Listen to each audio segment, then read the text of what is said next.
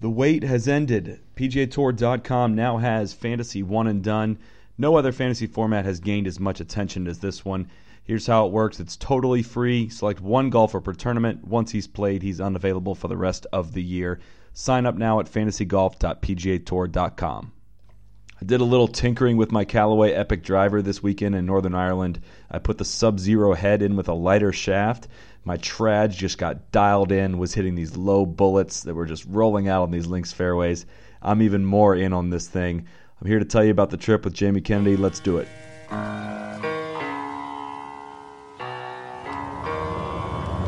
Be the right club. Be the right club today. Yes! Johnny, that's better than most. How about in? That is better than most. Better than most!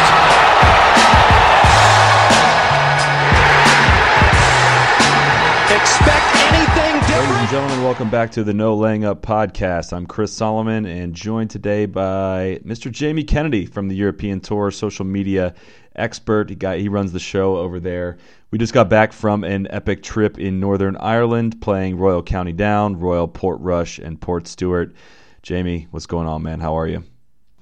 I'm good, man. How's the farm? How's the form? So we learned this phrase, or tell me the story about this. Yeah, I feel like I have to tell the story because I think it can stick the way that I see it, but it's not the way that everyone else sees it. Okay. I was so kind of the inspiration for this trip happened. I worked the 2015 Irish Open back at County Down when Rory took it back there with his foundation, and I spent like 8 days in the Newcastle area, and we were going out into the bars and around the event. And all these Northern Irishmen kept coming up to me and asking, "How's the farm?" And I just go along with it. I smile and nod at them and chat to them. And I was sure they were saying, "How's the farm?" Like, how's your land? How's your area? How's your family? Which makes a lot of sense to me. So I started saying it to everyone. I came back to London, was saying it to people, trying to get it to stick back here. And then we've got an Irish guy in the office, and he said, "What is it you're actually saying?" And I was like, "How's the farm? You know, how's your farm doing?" And he was like, "No, that's their accent. They're asking, how's the form? Like, how are you doing?" And so I was like, oh, God, I've got about 95 Northern Irishmen to apologize to. But I think we both agree that it could make sense. Like, how's the farm? How's your area? So we're going to try and make it stick. Well, doubling down on that, you told the story to me, and I hear forum with your Scottish accent. So you're telling the story of how you got it wrong. You're telling it to me, and I still had it wrong. I was about to, to every Irish person I knew, say, "How's your forum?" as if that means something, and I would have made it equally as much as a fool of myself as you did. So thank you for teaching me that. I think there was one day where we were asking, how is it that we look like tourists here? I think we've just figured that out.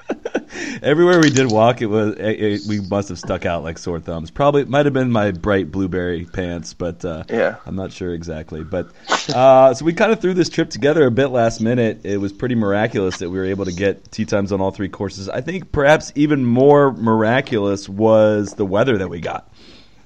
Yeah, I keep hearing that everywhere you go, you bring sunshine with you. So I'm not afraid to jinx it. I'm not even afraid to jinx it anymore. No, my golf tip for anyone looking to plan a trip is just to get you along, just to invite you. Even if you don't play, just come and have him as a four-caddy or something. He seems to bring the sun.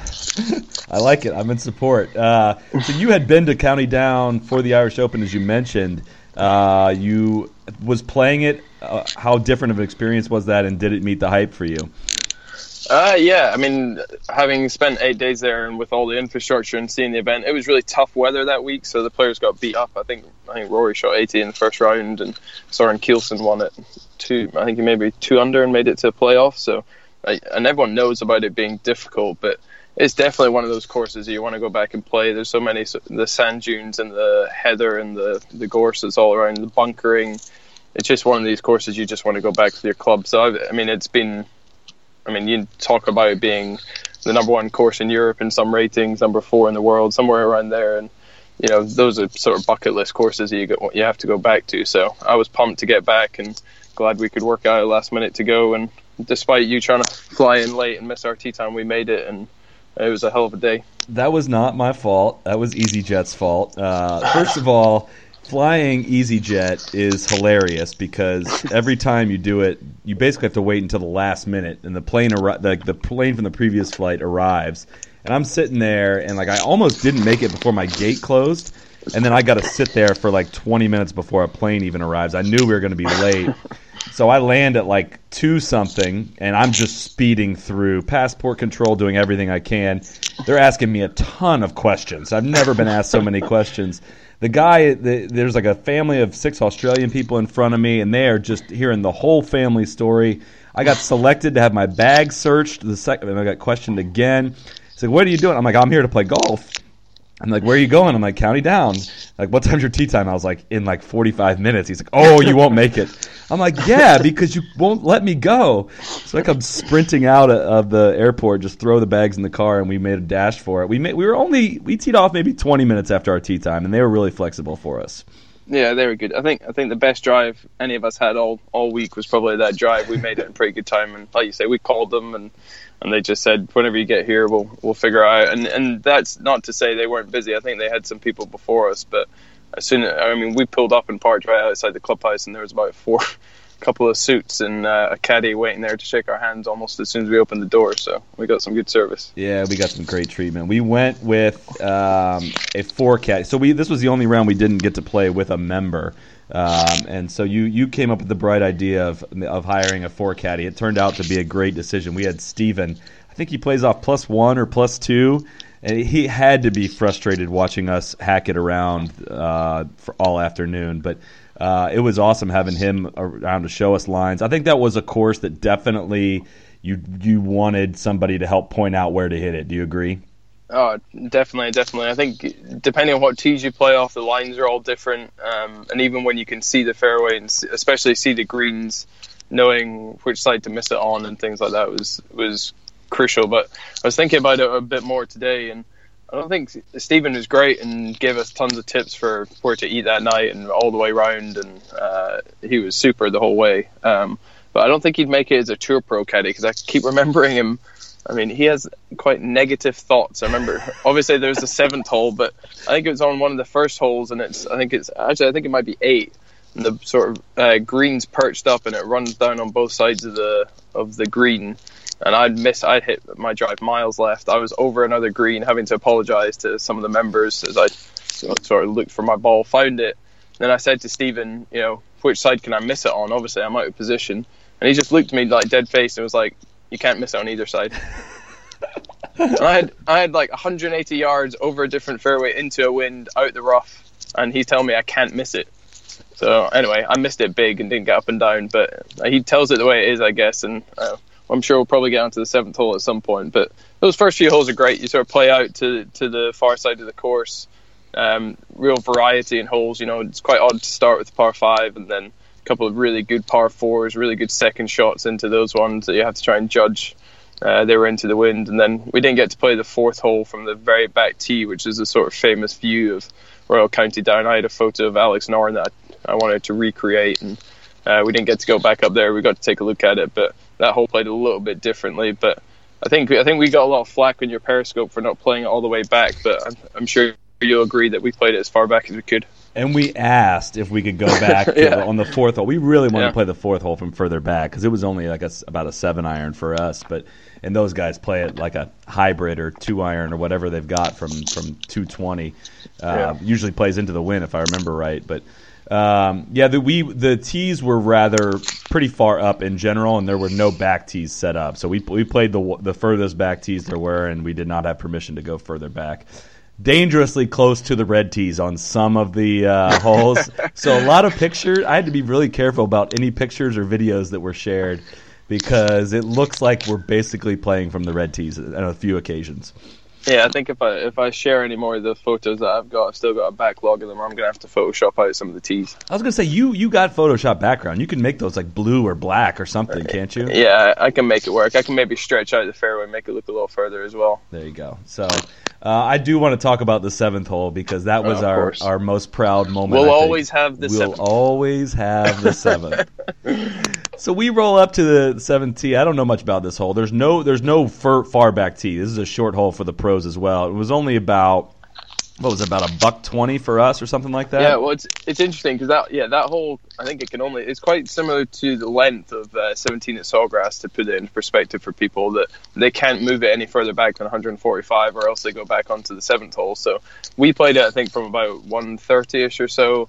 But for the Irish Open, I remember it really vividly because it was this tee that sort of, the fans couldn't get very close because it's in amongst holes, but they had a huge stand behind the green, and they had a really tough wind that was going strong right to left. And there was one day, I think it might have been the first day, Rory had tried to hit in this sort of punch 8-iron or something, and double crossed it, hit it left, hit it into a different fairway.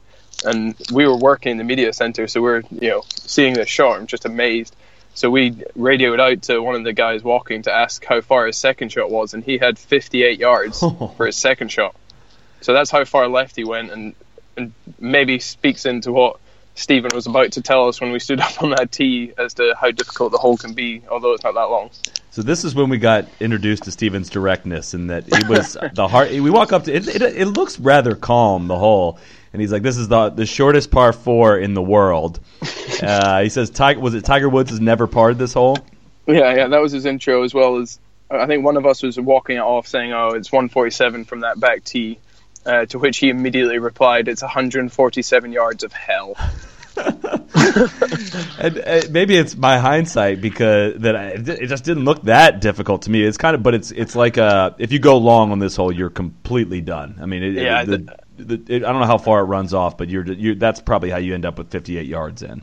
I think there's quite a lot of holes on this trip that you think of, oh, if I could go back there, I would have played it differently and I would have played it better. This is one of the holes that if we'd gone back, we definitely wouldn't have played it any better, because as soon as you saw what was beyond the pin, I think we would have all missed the green. We would have been terrified. Yeah, if you know what's there, that's one of the holes we benefited from not knowing what was out there, because you got up first, hit one off the bank just right of the flag, and it ricochets towards the stick and rolls up to what, 12 feet? How far did you have for birdie? Yeah, I was about 15 feet short. I debate whether it came off the bank or not, but I'll let you go with that. Testing my memory here. It's been a few days, and there were a lot of Guinness after that round. But, I got up, hit maybe my shot of the trip. I definitely hit it off the bank, and it rolled up to about 2 feet. You guys made me putt it, which that's fine. I'll let that go. And then Keith Patterson, the third guy on our trip as well. Sorry, Keith, we couldn't three-way you into this call, but he got up there, he knocked it to like 15 feet, and we just letting it rain on Stephen. I mean, good-natured banter, obviously, but we were rubbing it all over in his face that we had dominated this hole. We managed to play it in 1 under, and that's where and then this is everywhere I've been with you socially, unscheduled or unbeknownst to me when we start the day, you have somewhere in your bag had alcohol handy, ready to share. And at that moment, we had a toast with some whiskey to playing that hole in 1 under par. Yeah, it doesn't come out very much. You're making me sound like an alcoholic here, but I'd packed ahead of the trip, knew this was going to be a bit of a bucket list, once in a lifetime trip for us. So I had a little flask that I'd been given and put some Irish whiskey in it, and thought if we ever have moments we want to remember, that we should toast it with an appropriate style. So we all had a wee nip there before we teed off an 8, and as I think I mentioned earlier, I snap-hooked my tee shot an 8, so it's probably not the best juice for making birdies, maybe. Yeah, I think we'll get to Portrush in a second, but County Down for me was a course that as soon as I was done playing it, I was like, all right, if I got another shot at this, I would play it differently and play it so much better. I didn't feel the same way necessarily after Portrush. It wasn't like the course tricked me or anything. I just felt like there is a ton of strategy that goes into County Down. Some of that was taken out for us because of where the tees were. We were hitting a lot of irons off tees, which was really fun. But I mean, I was playing from the middle of every fairway except one of them, and I shot 83. Like, I just couldn't dial it in. I was not hitting in the right spots.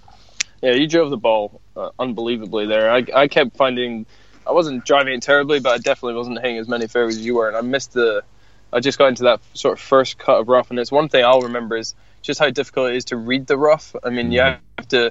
Stephen was there, and he'd tell you that looks like a flyer, or this isn't going to come out, but you have to go all or nothing on whether you think it's going to jump or not. I think one of the early holes, he said it's about 200 yards, but I think you can hit a 6-iron there.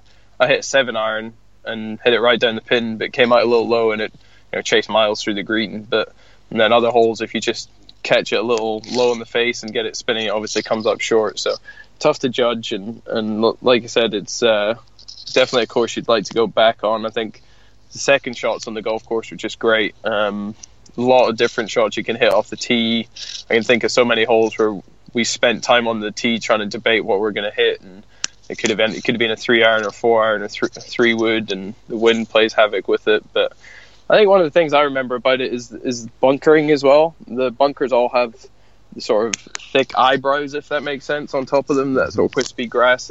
They just look so nice from the fairway. It sort of blends in with the rough, so it sort of you can sort of navigate your way down the hole off the tee just looking. I remember that. I don't think I went in many of the bunkers, not because I was hitting it well, but just because I avoided them in the right places, I guess. But I just remember the visuals of seeing all the bunkers. They just looked amazing.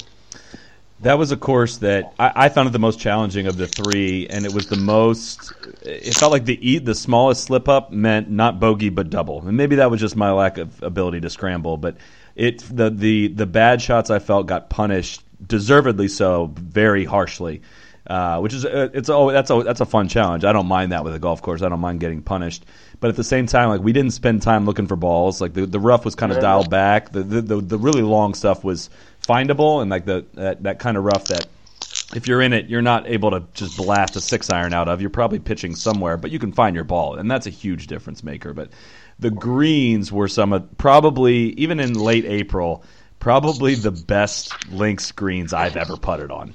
Oh, they were great. And I think, again, Stephen probably just being a bit straight. I think we asked him before we even got into the first, how's the nick of the course, how's it looking? And he said, the greens are they're coming into condition, and they're not yet there yet. And then we get up on the first hole, and it's just like a snooker table you're putting on, and it's just they were perfect the whole way around. And they're sort of funny to look at. They maybe have the lines on them and don't look as polished as Augusta's, obviously, per one to compare to, but their roads we putted terribly on them, so even we had no excuses, though. They were running so good. Yeah, and it was the shadow cut in the fairways, and that's the most vivid thing that sticks out to me, is how light the right sides of the fairway were and dark the left sides were, giving you such a good target line. And some really dramatic holes going back, facing the mountains, coming back, like the 9th hole and the 4th hole, as we mentioned, just had unbelievable sight lines. When you hit the tee shots on those holes and seeing the ball up against the background of the mountain and the trage that goes with those, those are images that really stick with me. Yeah, I think the stretch of 4 to 10. So 4 is the first par 3 when you turn to come back towards the clubhouse and the mountains of Mourne, as they're called, and then 10 is from the clubhouse is like a short par 3 back out, like a 180-yard par 3 or something. That stretch of holes was just unbelievable. All like you say, seeing the ball fly up against the mountains, and the way that all the holes are so different, and yeah, that view when you walk over the 9th fairway. I think you're on Periscope showing it to people, but when you walk over and see the two halves of the fairway cut in different shades, you've got the clubhouse right there, you've got the green and the mountains. That's probably one of the most awe-inspiring views of anywhere I've ever played, and not helped by the fact that you smashed it about 30 yards past me. But glad you remember that part. I was wondering if you were going to get to that part. But well, we can get to the 12th hole a bit later on if you want. Oh, God. What happened on the 12th? Is that the one? I'll tell you through 12. 12's a par 5. It goes away from the clubhouse. It's a little downwind, and Stephen he gave us some good advice here. He said, you get a good drive away, you guys will probably have a wedge in, because tees are up a little bit downwind. You can kick off the fairway. So Keith hit a really nice drive, just up the right hand side of the fairway. Then you went up, and you'd been tuning in your Callaway driver all day, and finally got one that absolutely sailed. High trajectory right down the middle. Tee was picked up before you'd finish your follow through, and there's twirls and pimp steps all over the place. And then I could barely tee my ball up because you and Stephen were just raving about this tee shot. So I didn't wait for you to pipe down. I just went up and sort of back-footed this driver a little bit and tried to get one running and hit this great shot. And it was, I think I'd said tough crowd or something, because I didn't get a whole lot of love for it. But it headed down the middle. And then we're walking down the fairway, and me and Keith are walking ahead of you. And I've mentioned this to Keith, I haven't mentioned this to you, but you and Stephen are talking, and I think tour player trajectory was one of the quotes. coming from behind us talking about Stephen saying that must have carried 290 in there. That was perfect. So we get up and there's a ridge. I don't know how far it is off the tee. And there's a ball on top of the ridge, and then about another 30 yards down below the ridge, closer to the green, there's another ball. And me and you, we didn't even debate who it was. I dropped my bag. I found my yardage. We were chatting away, and then I looked down and see it's a Callaway ball, and I said, "Chris, that's your ball." And you looked you didn't even look at the ball. You just laughed, thinking there's no way. And then I was like, "I'm not joking. That's your ball." And you got me, like you caught the slope and got me by 30 plus yards. And I thought you were just trying to get me to look at the ball, and that's what you were going to get me on. But I got it. This is a little bit of revisionist history with this story. Mostly accurate, but as soon as I hit it, I said I mashed it, but I was like, that's not the optimal ball flight because it was a little spinny. It got a little high up in the air. Okay. But then that was what encouraged me. I made a illegal adjustment to the driver, switched out the driver head actually because I said this is not the optimal ball flight for. But yeah, that was a little damaging to the ego. I'm not going to lie. I thought I had you in distance. Just we had not played. I mean, we only played 9 holes, and then I don't think I really outdrove you the rest of the trip. So my ego was heavily damaged after that one. But speaking of Callaway, right on cue. One of the perks of being a Tour Pro is unlimited access to customized equipment. So starting today, Callaway is expanding the Callaway Customs option to include the new Epic drivers and golf balls in addition to the Mac Daddy forged wedges. I've seen the pictures of the color options you have to customize your Callaway Epic. I have 2 of these drivers, and I'm still somehow jealous.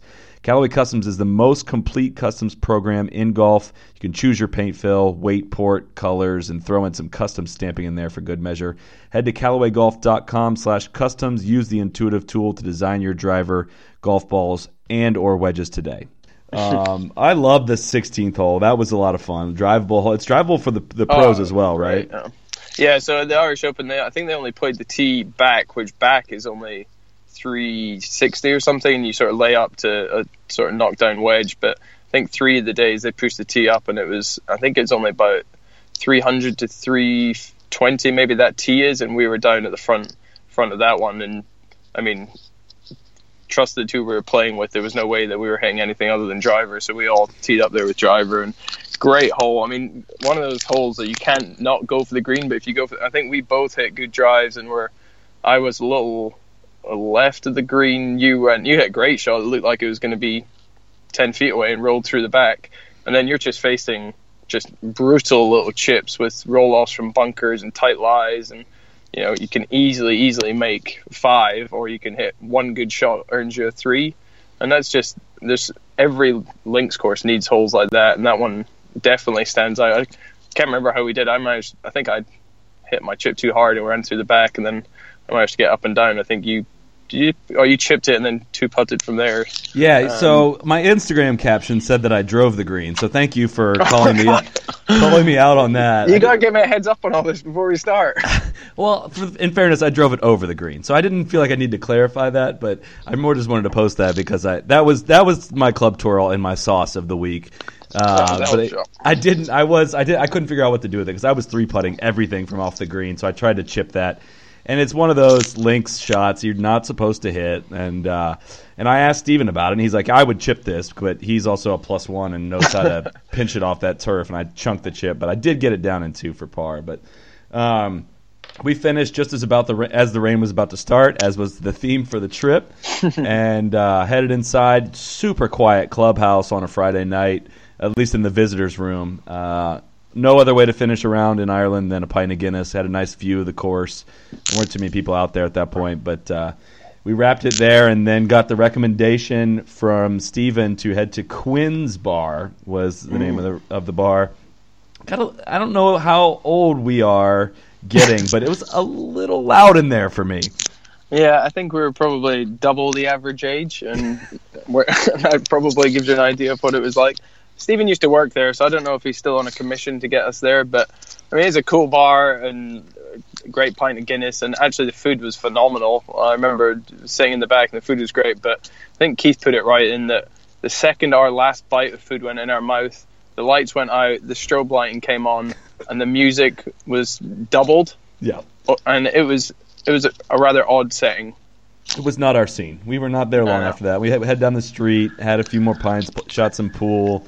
Shout out to Steven, though. That was a really fun walk. I wish he could have played with us. That would have been really fun. Yeah, it was cool. I think he said he was maybe going to be playing that afternoon if he wasn't walking with us, and I wish we'd sort of convinced him to take his clubs. He'd just been playing some amateur events, and I think him and his girlfriend are just opening like a cafe restaurant nearby County Down. So next time we're back, we'll stop in and see him and see if he gives us an honest appraisal on whatever he's cooking. What was it called, Railroad Cafe or something like that? Railroad. I think Railway Street. Railway Street. That's so right, he's a couple of months from opening it, but it was great. And I think the Donard bar was the second bar we went to and had a few more Guinness and a little dram of whiskey as well. And the perfect setting of playing pool and then seeing the Miracle at Medina come on the TV right next to it.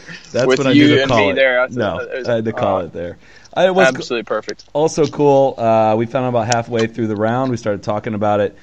Stephen was a no laying up follower, already following us, that was kind of a cool moment that during that walk out there on top 10 course in the world. So awesome day. Yeah, we had a few pints.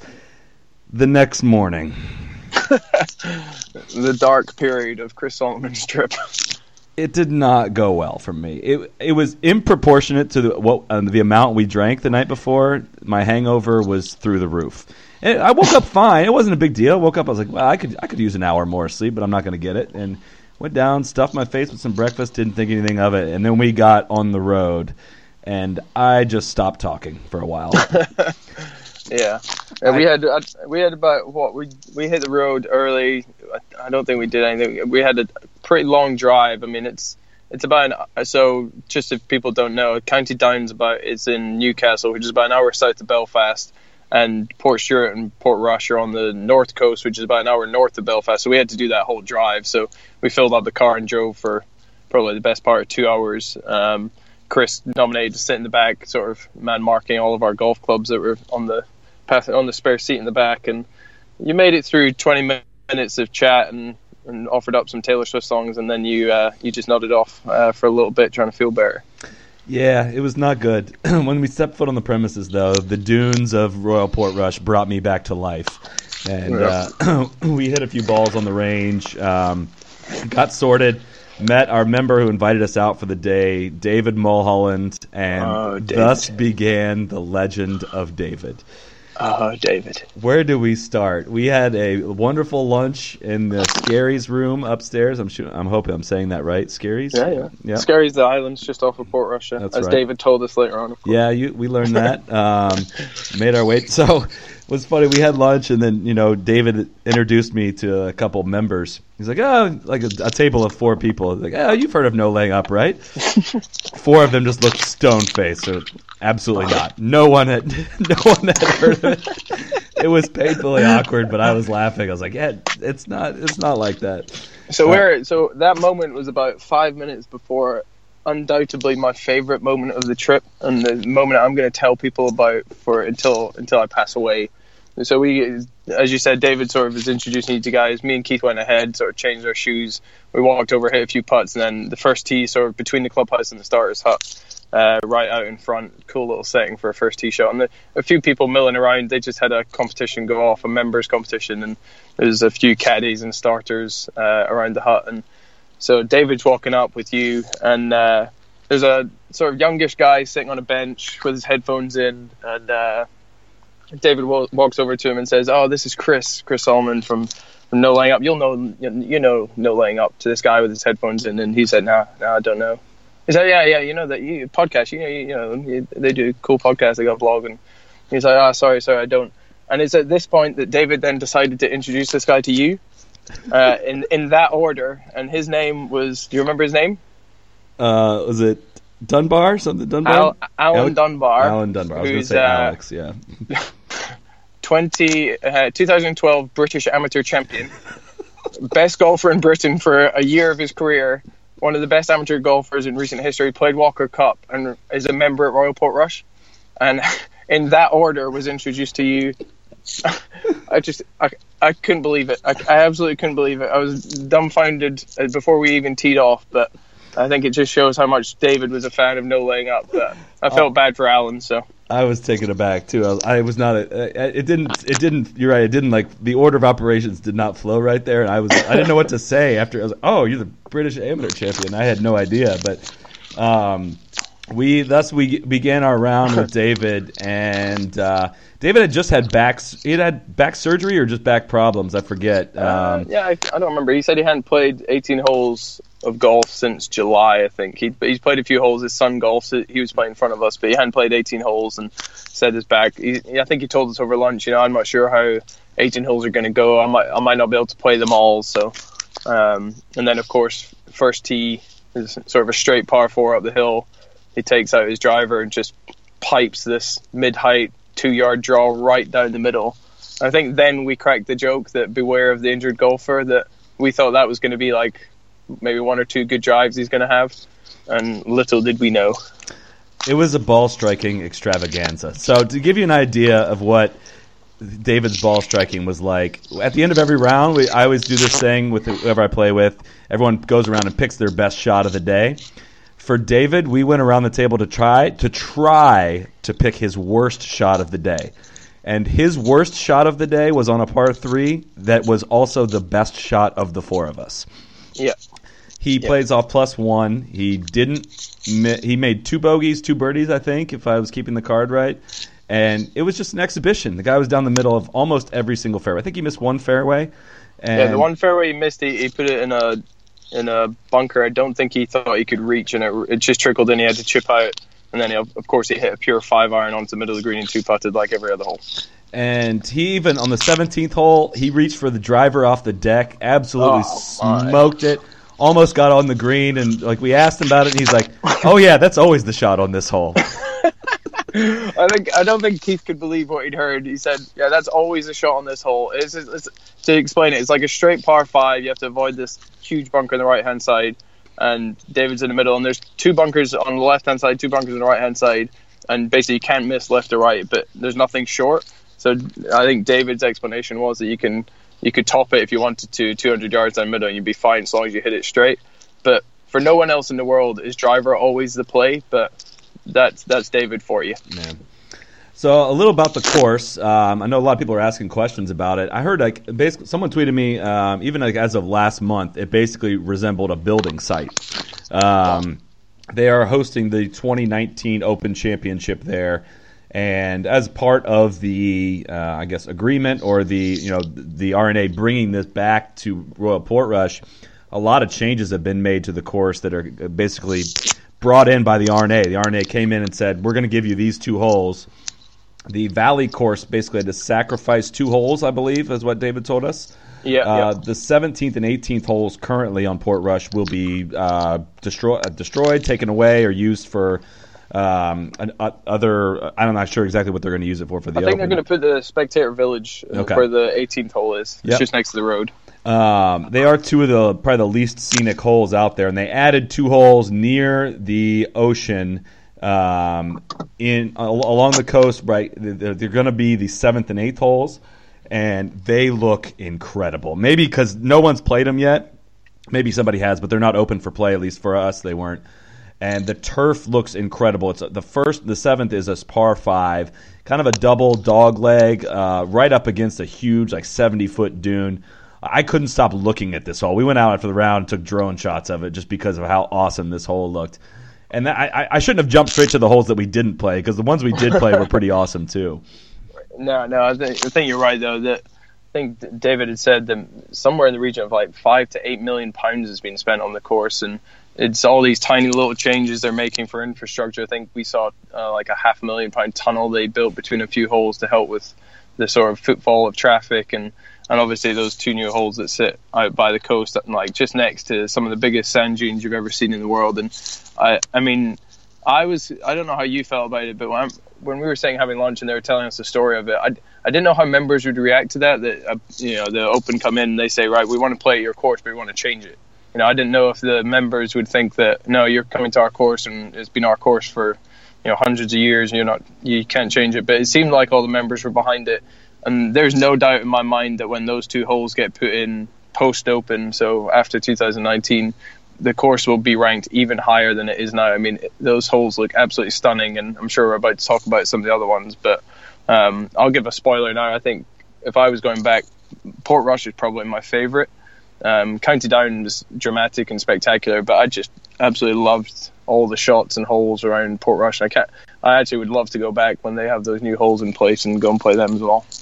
I wonder why you liked Portrush so much. Maybe we'll get to the fact that you shot 1 under from the furthest back tees on a pretty windy day at Portrush. But we'll get to that. We'll get there. The first 2 holes there weren't a ton to them. We'll just ignore my triple bogey on the second.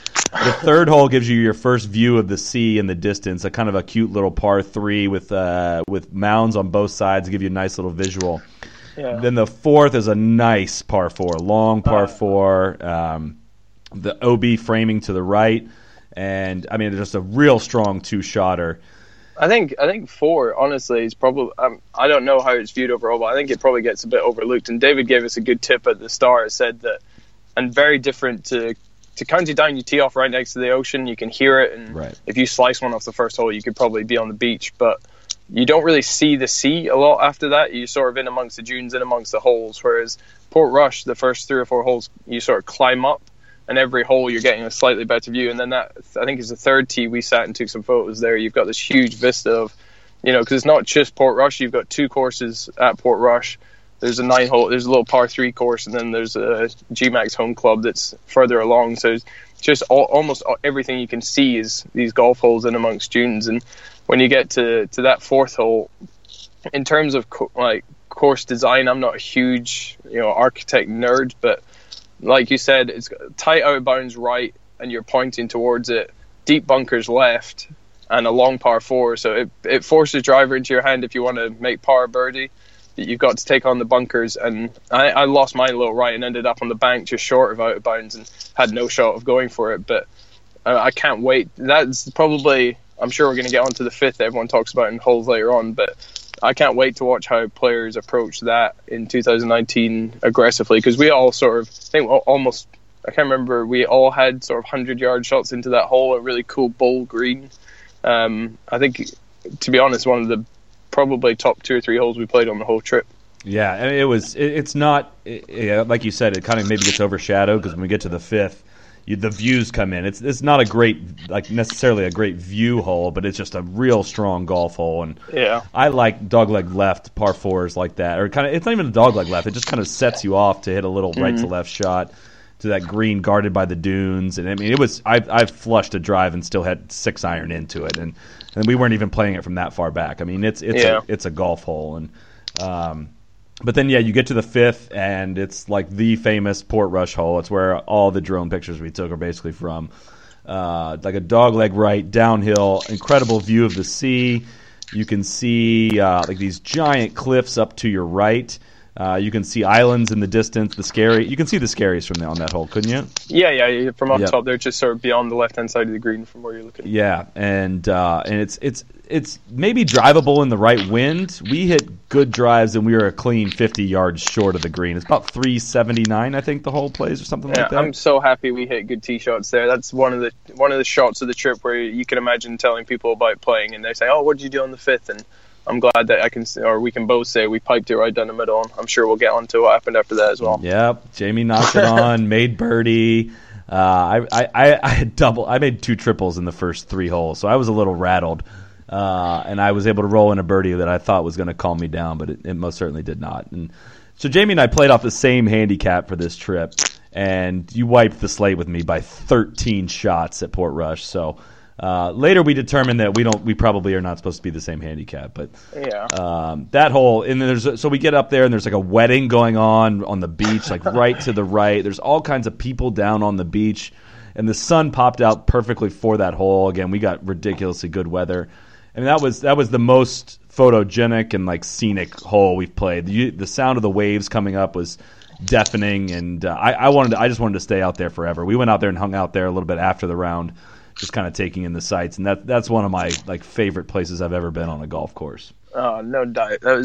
I think I read the Dream Golf book about Bandon Dunes, and I read a few other books on course design, and they always talk about if you've got a plot of land next to the ocean, how do you build your holes? Do you get everyone out to the ocean as quickly as possible and play along it, or do you play as many holes that are sort of like Pebble Beach that go along the water with the cliffs on one side? And I remember them saying that almost every hole, and I think Bandon did it pretty well, that the spectacular hole is having one hole that just goes straight out and then playing your way along, and having that almost infinity loop behind the green in the tee shot.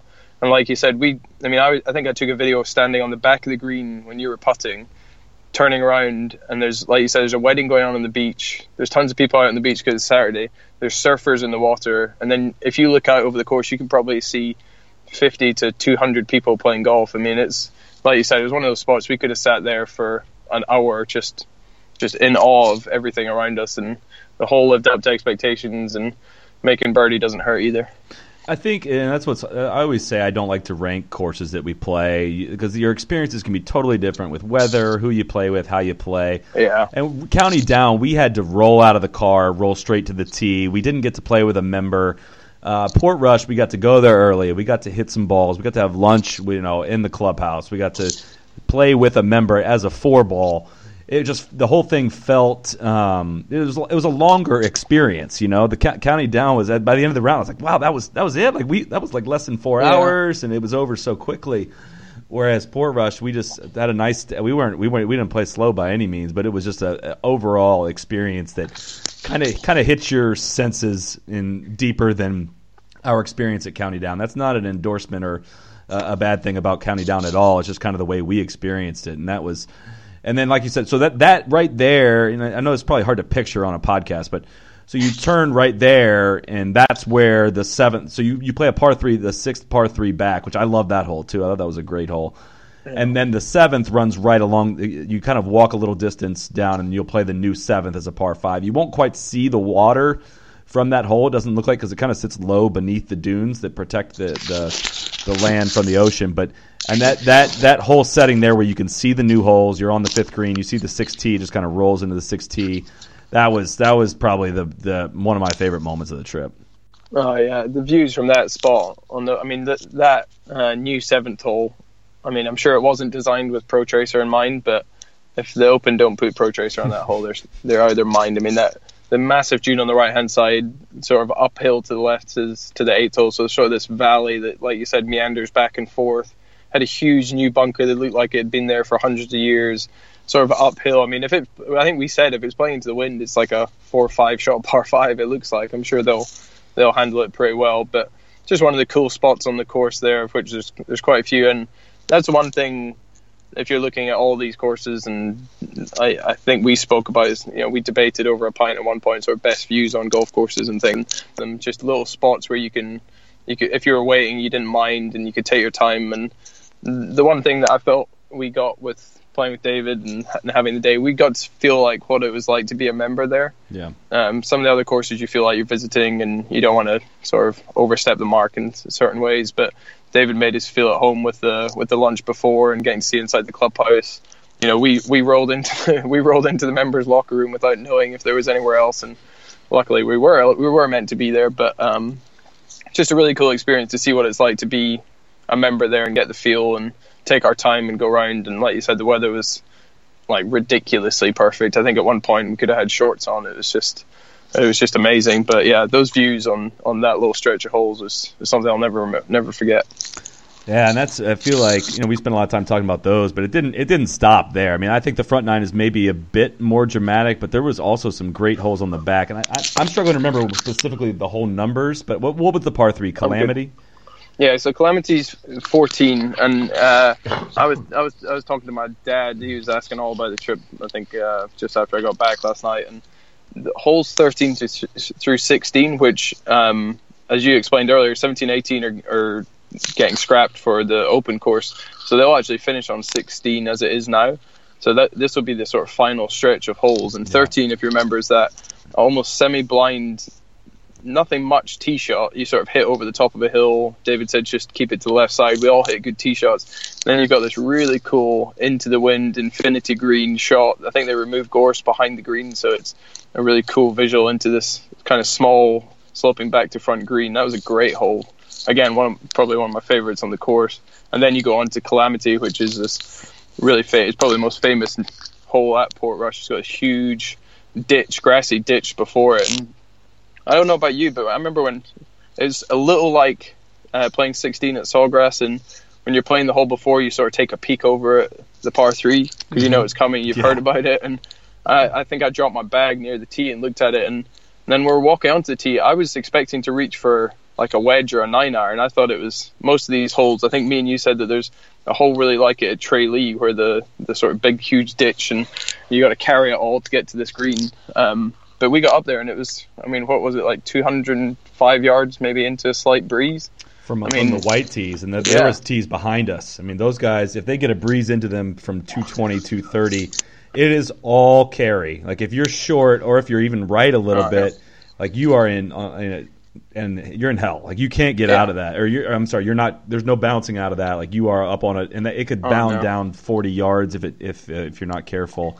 Yeah, I think Keith hit a shot there. It was a good shot. It got caught by the wind a little bit. Just probably was 2 yards from being on the green, pitched and went short right. And to give everyone an idea, David wouldn't even come down, and he's the nicest man in the world. He wouldn't even come down and help Luke because he was worried about his back going down that hill. And your ball can chase. I mean, I think it was from the tee looking down over the right-hand side was probably like 60, 70 feet down to the valley course from there. So you felt really high up, and it was a really cool old-school links par 3.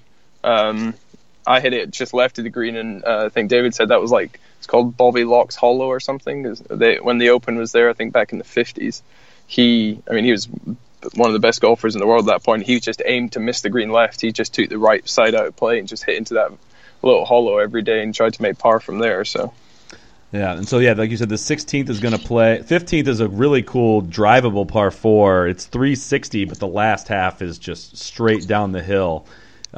Keith and I pounded it on the green. I was pretty wimpy on my eagle attempt, but then the 16th I think it was a really fun hole. It's going to be the 18th hole. Dogleg right par 4. The guys are going to probably have around 190, probably about what we had into it, because we couldn't take driver on it, and so the guys are going to be able to take driver from the back tees on it, but you got to hit it like around. You're going to have a almost blind shot if you're too far right, and then there's these big mounds around the green that frame the green really well. You three, Keith, you and Dave, all hit these ridiculous long irons that all hit the slope to the right and bounded down towards the hole. And you and Keith were in there real tight, and you want to tell what happened?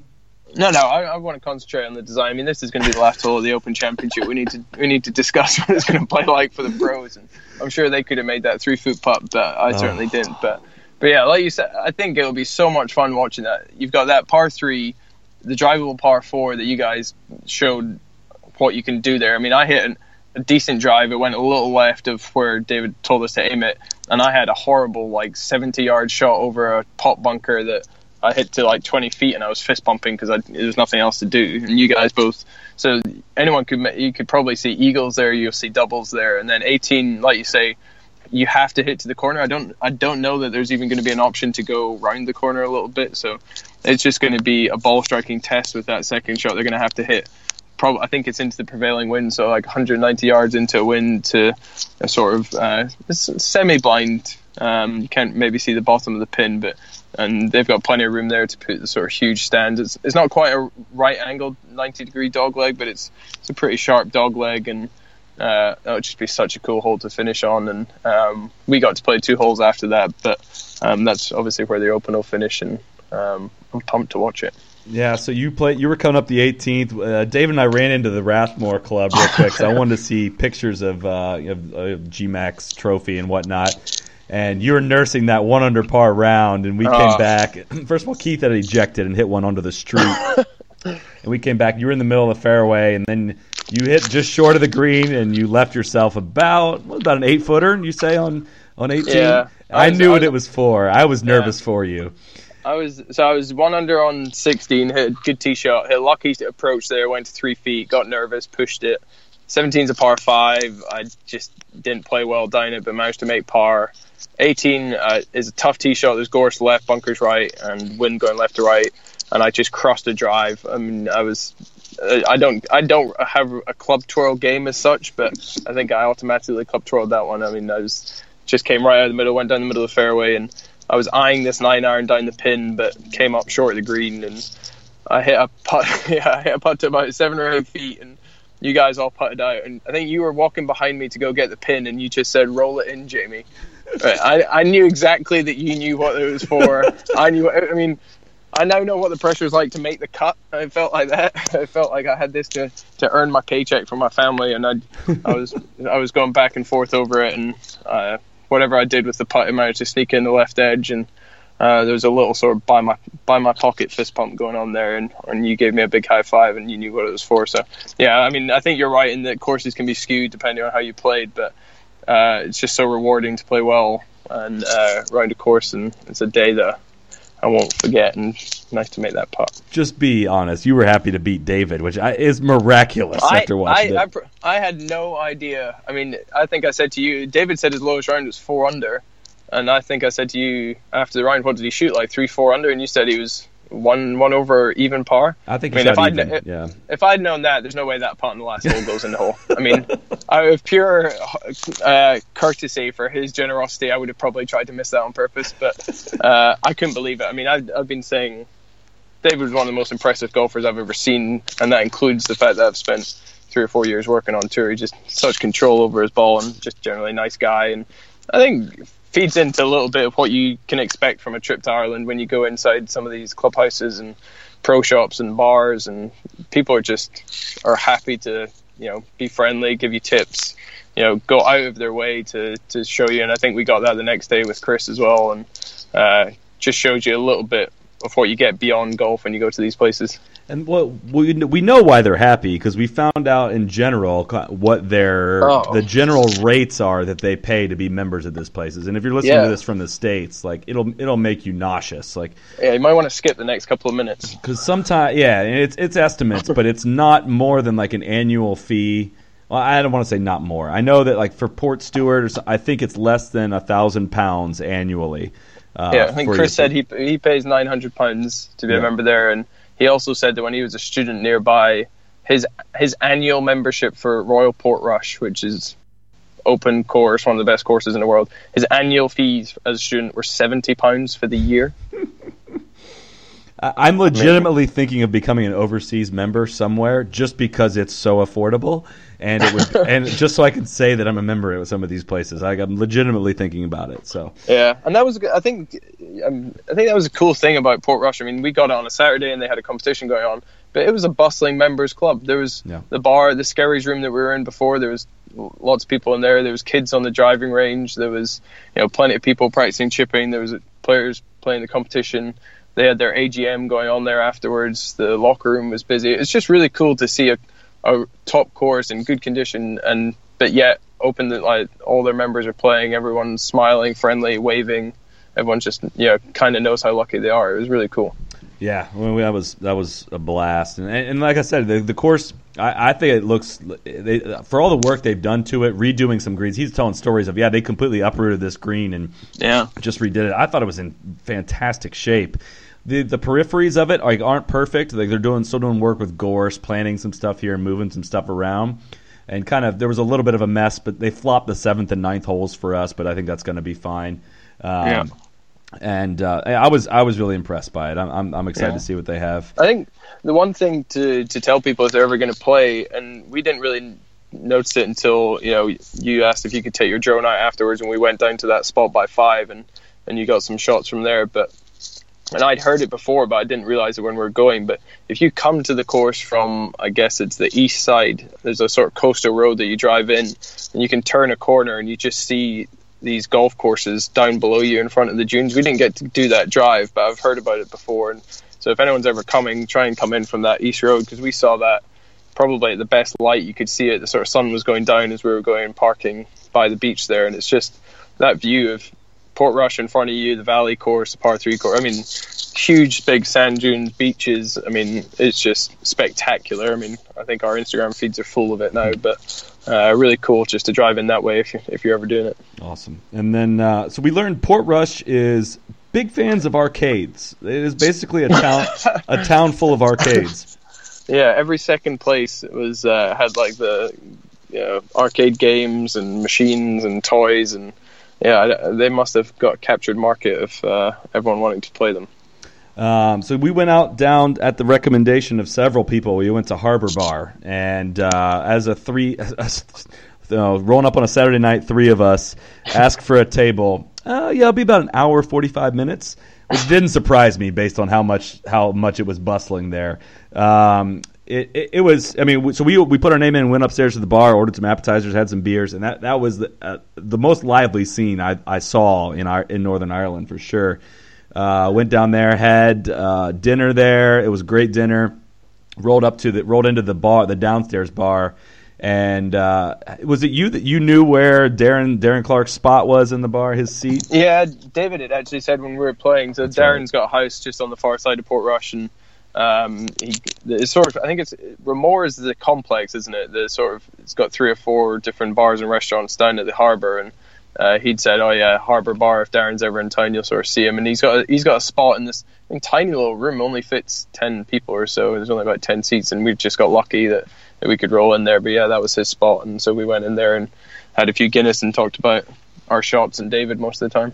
Yep, Willie hooked us up there. I'll be definitely going back. I'm going back for the Irish Open, and I'm definitely going to be heading back to Harbor Bar. We got a business card. Willie, you got to save a spot for me. But he fell because we were sitting down and ordering, and I got up to give an order, and it was packed. It was like 3 deep at the bar, and I sort of thought to myself, we're at a local bar, I don't want to order something. And even Guinness, we didn't see that many other people drinking Guinness. We were in the minority. Most people drinking cider or having something else, and so I thought Bushmills Distillery is quite nearby, and I'm not going to lie, I'm going to tell you the honest truth now. The only reason I ordered the 12 was because 10 was the youngest one they had. They had ones all the way up to 25, I think. And I being Scottish, I just always order the second cheapest thing on the menu. so when I went up to order, I said, "Can I just get 3 Bushmills 12?" And he was like, he stopped everything. He was like, "No, that's an order. That is an order." And he poured it for me. He came through and introduced himself. He took selfies with us, gave us hugs, poured us another one, gave us a free Guinness, sat down with us. I think he bought a round, put it down. He was running around the bar. I mean, this bar was packed on a Saturday night. There was only 2 people working, and we couldn't get him to sit down. He kept coming over and saying hi. Then he came over and just downed whiskey, downed a Guinness, and then shook our hands and went back to work. That was planned. I almost felt like it was a legendary move, though. That must be his trick, right? Yeah, exactly. He had 30 seconds to talk to us, and then went back to work. But yeah, we had a blast there. That was a really fun vibe. So thanks to everyone that sent those recommendations. But made sure I wasn't horribly hungover for our 9:10 tee time at Port Stewart. Met up with my good friend. Not my good friend. I barely know him, but he's a great guy. Chris McCourt, who's a member there at Port Stewart. He and I played some golf together last summer in Dublin, and we met up for 18 more holes. Port Stewart's where they're hosting the Dubai Duty-Free Irish Open this year. Everyone had hyped up the opening tee shot, saying it's the most dramatic opening tee shot in golf. Hands down, the best opening tee shot I've ever seen. Oh, it was amazing. We must have spent 10-15 minutes taking photos and selfies there, but just outside the clubhouse, you don't really get. I think we were talking about it, and we'd both heard it was this dramatic opening tee shot. You don't get any sense of it driving in. You park on the other side of the clubhouse, you putt on this tiny little putting green, then you walk across, and then you just see this huge drop in front of you down to a dogleg right around the gorse, and then the gorse meets the beach, which meets the water. I mean, it's just unbelievable. There was some cars down there, people hitting, and just the ocean to the right, the whole golf course to the left, and this huge drop, elevated tee. It was spectacular. The dunes there are second to Cairn, I think, the biggest that I've seen on a golf course. They're massive, and they're also in the background framing that hole.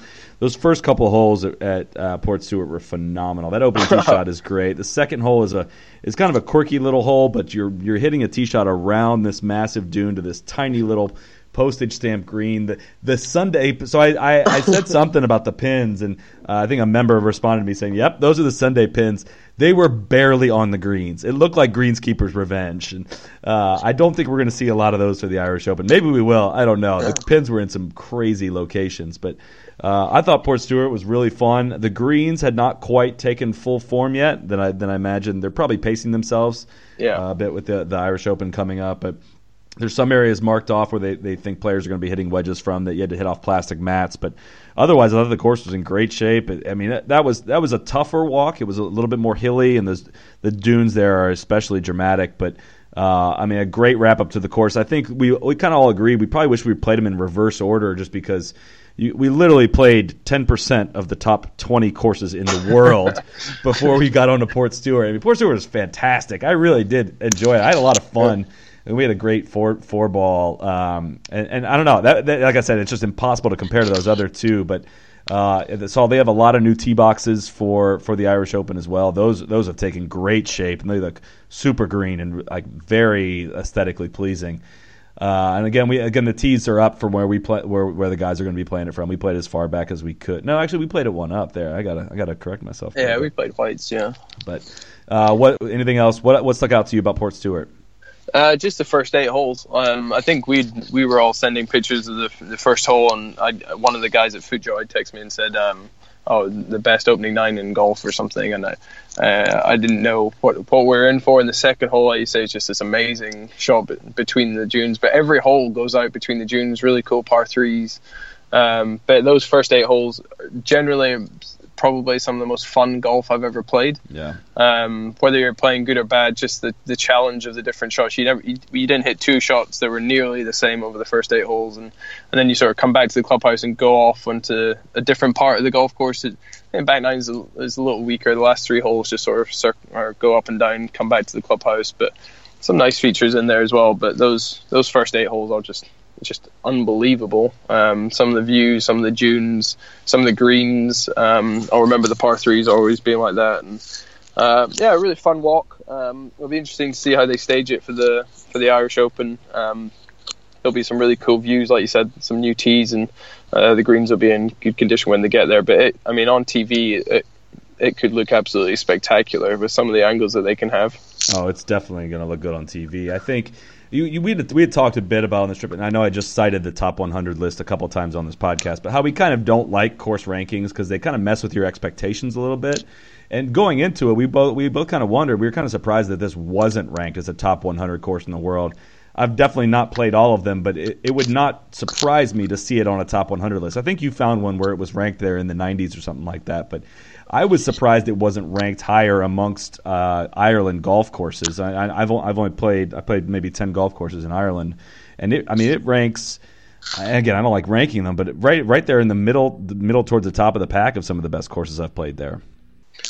I think that probably just talks into a little bit of how good all the courses are in that area. Yeah. I mean, everyone we played with said, and I think you find it everywhere you go. You play the sort of headline ones that people have heard about, but there's little courses in between, and everyone, you got to go play Castle Rock while you're here, and Ballyliffin, and all these other courses. So, like you say, the rankings are so just personal. I mean, what you like might not be what I like, and you just got to play as many as you can to get a real understanding of it. And so I really like. I've fallen in love with links golf after this trip again. It's just really cool, but it's really subjective and up to each person. And there's so much to choose from. And these areas of like you find in England and Scotland and Ireland is just so lucky, and all the courses you've got here. Yeah, go out and enjoy the walk, and don't think about where you rank the course.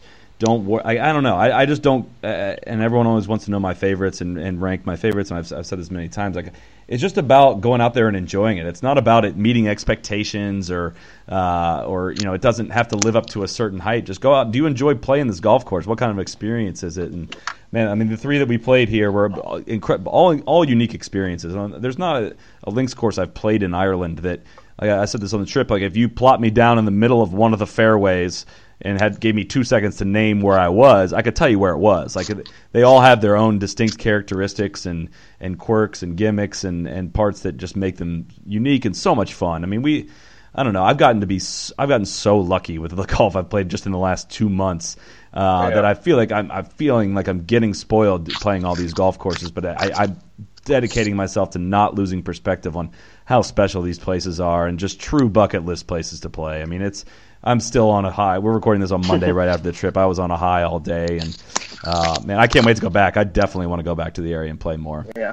We got to talk about the back nine as well. You almost had the ultimate bounce back on the back nine there. I did. It got a little ugly. Well, that's what my game started to come together at the end of the trip, and on 12 was it the par 3? Yeah. I was posing on a 9-iron that landed 10 feet from the cup, but landed on the wrong side of the hole and fell back into a bunker that was really sandy. I took a 6. It did not go well. I birdied the next 2 holes are par 5s, quite reachable. I birdied both of those and then stuck one in there on a par 3 to about 5 feet and gagged the putt. But game was starting to come together. I think I had 76, you had 74, and I played off 5 that round. You played off 3, so that was well handicapped. But you guys took me and you and Chris McCourt took me and Keith down, and we had to buy lunch. Which we would gladly do because that was a great way to wrap up the trip too. Sharing a pint of Guinness, great clubhouse view. You could see the golf course and the ocean from that clubhouse. A great locker room as well. Just the overall, just the presence and the feeling at all these places is just, man, it's just kind of just, I don't know how to say it without sounding cheesy, but just like it just tickles the golfer's soul. Like it really is just it's an experience. It really is. Yeah, and so you get so much from. I think you almost have to plan to have a bit more time when you go to these places. I mean, how long did it take us to walk down the stairs at Royal County Down, or how long did it take us to walk around the locker room in Portrush? There's just these courses have so much history, such cool photos of. I think you were talking to the guys in the Skerries room, but when we walked out of the Skerries room, they had these amazing pictures of when the Portrush held the Open and sort of Bobby Locke and people like that were playing, and the crowds. Just these black and white photos are just spectacular. Look backs at the history of the courses, and they all have young pictures of Darren and Rory and GMAC and trophies, and just really cool to walk around. The golf at these places, like you say, the holes in the golf is one side of it, but the sort of banter you have in the bar afterwards, the walking around the clubhouse, the feel, the towns, it's all in one, and it was cool to do it all that way and get recommendations and play with locals, and you get a lot of tips and from the followers and stuff like that. It just all came together, and we're sort of pinching ourselves on the way home because we had, like you say, playing 20% of the top 20 golf courses in the world in 24 hours, and then having an amazing day at Port Stewart as well. It's pretty lucky. Yeah, it's pretty awesome. So special thanks again to Steven at County Down, David as well for having us out at Port Rush, and for Chris as well playing with us at Port Stewart. And for anyone else that's sending tips or anything like that, and we're definitely going to be back in the area, so looking to play some other courses up there as well. But dropped it off at Belfast International, and then it was all over. But we'll always have the 7th, my friend. We'll always have the 7th, and just as we were leaving, it starts to rain. So it's perfect. Your good run of good weather continued. It was a blast to be there, and good fun playing with you and Keith, and we'll have to do it again sometime. Cool. Jamie, thanks for helping organize the trip. Thanks for giving me the call to come along, and thanks for coming on the podcast, and we'll talk to you soon, buddy. Sounds good, man. Take it easy. Cheers. Be the right club. Be the right club today. Yes! Johnny, that's better than most. How about in? That is better than most. Better than most!